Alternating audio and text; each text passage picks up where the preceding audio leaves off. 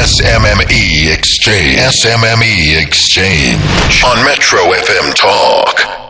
Yeah, so we're going to go into our SMME Exchange in the next few minutes or so. But once again, I want to encourage you, go on the platform, results.elections.org.za.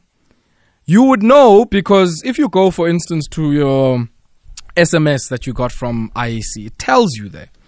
So let me check, actually. It tells you, I think it does tell you where you would have voted, of course. But in the message, they also do say, they give you the number of the voting district. So one of the things you can actually do is to copy that number, and if you insert it in the search tab, it takes you straight to your ward. So and if you can just go to the search, you can search by ID number, or even by ward, and it'll take you straight to your ward, and there you'll also see the place where you actually voted, so that if you want to see in relation to the bigger pool of the people that voted where your vote was, then more than happy to do so. So go check that out there on results.elections.org.za. Notwithstanding all of the challenges that they've had. But this interactive platform, very, very helpful to make us make sense of what's happening. I'm also seeing too much white in Tshwane, so it means a lot of the votes still to come in there. But if you're in the city of Joburg or out in Ekurhuleni, there's a few more of those that have been filled out. And if you are out in the Midval, that's complete. And also out in Lesedi, let's go straight into our SMME Exchange discussion now, where we change direction for a bit. We'll come back to the issues of elections, but we now speak this evening in our entrepreneurial feature with Mabel Akinlabi, the founder of theBrown corn dog, and she joins us this evening to tell us a bit more about her business. Mabel, good evening and welcome. Good evening. Thank you for having me. How are you? I'm well, thank you. I first want to find out, corn dogs in South how did that come about? Oh, by total accident, and by me realizing that I could not find one in all of Joburg. So I decided I'm just going to make my own then. And so is there a market for corn dogs? Do people wake up just like, they'd look for quotas and be like, hey, I'm looking for a corn dog? Well, that's kind of what happened with me. I was hosting my daughter's 11th birthday party. And it was at home, and I had 15 kids all having a slumber party, and I was doing what parents do at parties, cleaning, feeding, and chaperoning.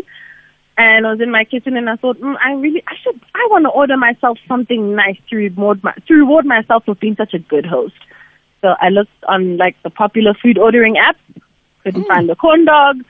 Googled corn dog near me, couldn't find a corn dog, and I'm like, in this day and age, there's no corn dogs in Joburg. Well, then I'll just make my own. Okay. So I ruffled about in my pantry, found some cornflakes, blitzed them up, used that as yellow corn, stuck some sausages onto some skewers, used my batter, and gave it to the kids, and they lost their minds. And honestly, the rest is history.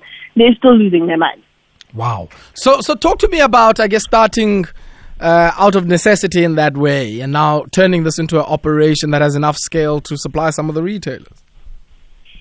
Well, I'll say this, that I've got really awesome people around me. I've got my husband who's fantastic, and he's obviously my business partner. But also, the world and South Africa love innovation.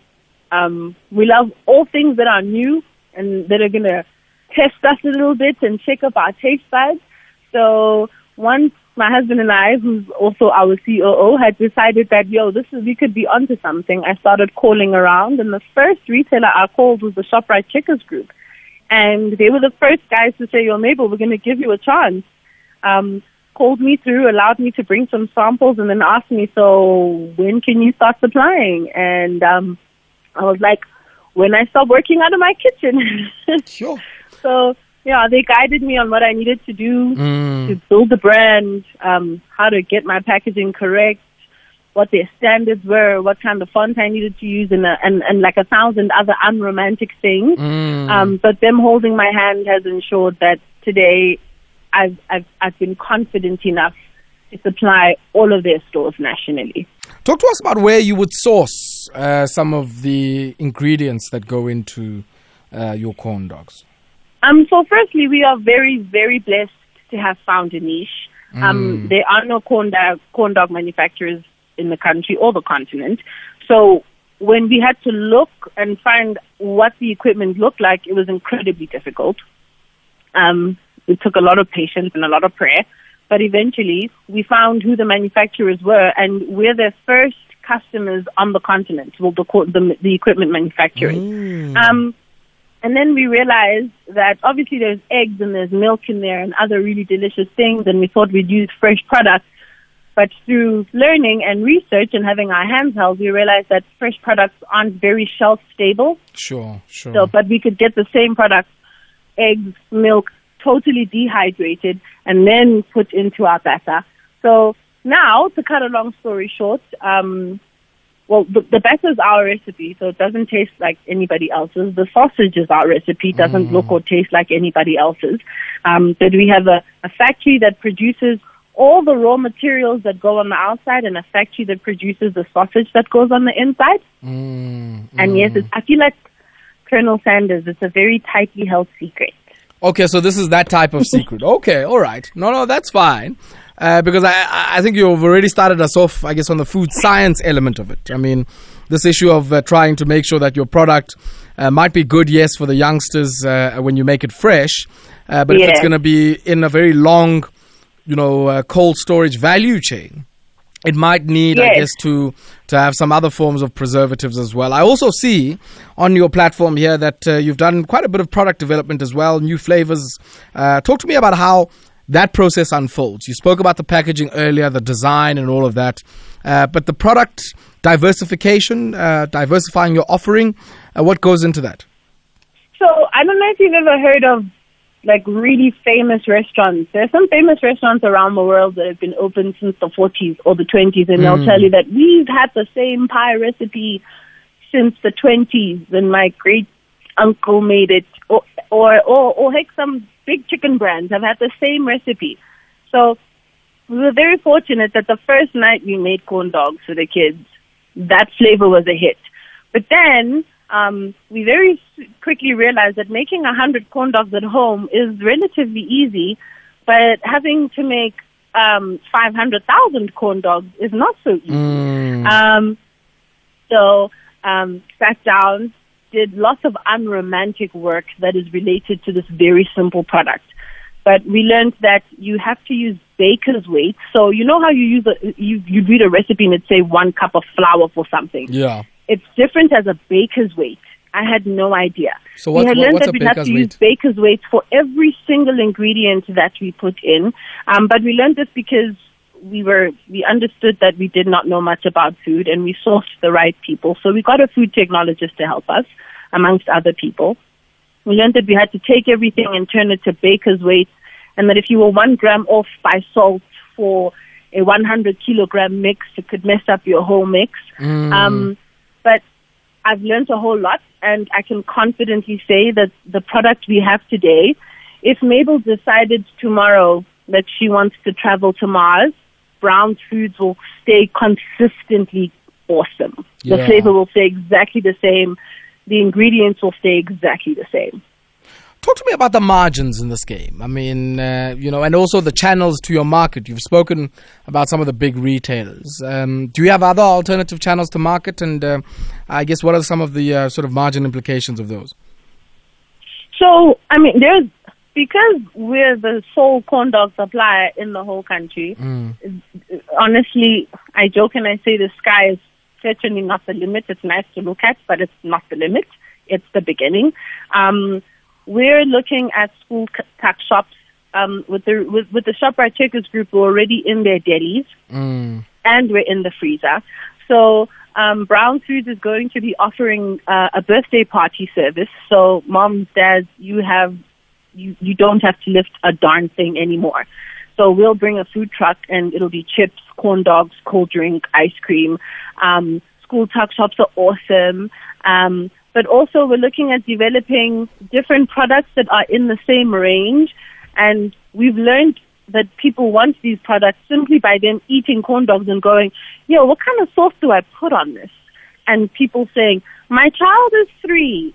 She would like a smaller corn dog, please. So that's where we're looking at. Sure. But aside from that, restaurants, canteens, delis, tuck shops, birthdays are all waiting for us to get in there. And that's the plan for next year. And of course, the condiments game as well. I mean, just on the sources you were talking about, is that a big part of where you are now, product development-wise?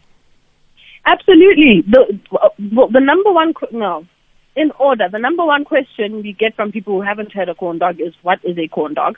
And it is a really delicious half Vienna, half Frankfurter, because it's fat and juicy, and it's sort of an expensive quality meat, because I'm a mommy and I don't want to feed people's children silly things. So it's a sausage on a stick, and then it's dipped into batter that's like a cake batter. So when it's deep fried, it's crunchy on the outside, soft on the inside like cake, but the meat is salty and cheesy and spicy. So in your mouth, it's like a really awesome taste explosion. So the first question is, what is a corn dog? And then it's, how do I make it? And then the third one is always, what's the best sauce to have with it? And we've developed our own sauce that just works for people who like acidic food, or people who like it sweet, or people who like it creamy. So we've definitely got to give the people what they want. And we will. All right. Then maybe I guess that, many of the entrepreneurs that are listening to us now might be asking themselves, how do I get my product onto the shelves of some of the retailers, which I guess is a massive market that one might want, because all of us interact in some shape or form for our food needs with some of these retailers. So what I'm going to first say is, while it's good to keep your feelers out for what people are looking for or what's in demand, I really think that there are no stupid ideas, and that human beings are incredibly intelligent and very tuned in creatures. So when you do have an idea, there are people who have gotten wealthy off making hair ties. Like a simple black hair tie is making people a fortune. There are definitely no silly ideas.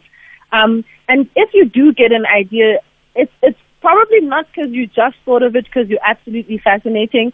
Things around you are going to impact how you think, and you're going to see and feel and know that there's a niche or there's something missing in the market. So when an idea comes to you, firstly, make yourself accountable to somebody, tell somebody about it so that you can have somebody asking you, what are you doing about your idea?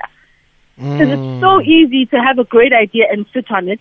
And if you've never told anybody, then there's no possibility of failing, right? No one's going to know that you didn't do anything about it.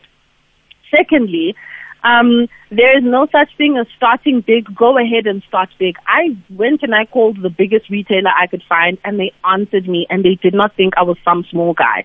So call and call and call and do your research and stalk people. If you need to stalk buyers, if you need to first start by calling Checkers head office, because that's what I did, call. I promise you they'll listen to you. There's so many small enterprise development programs and small supplier development programs happening around the country and around our country that people aren't aware of. There's definitely help.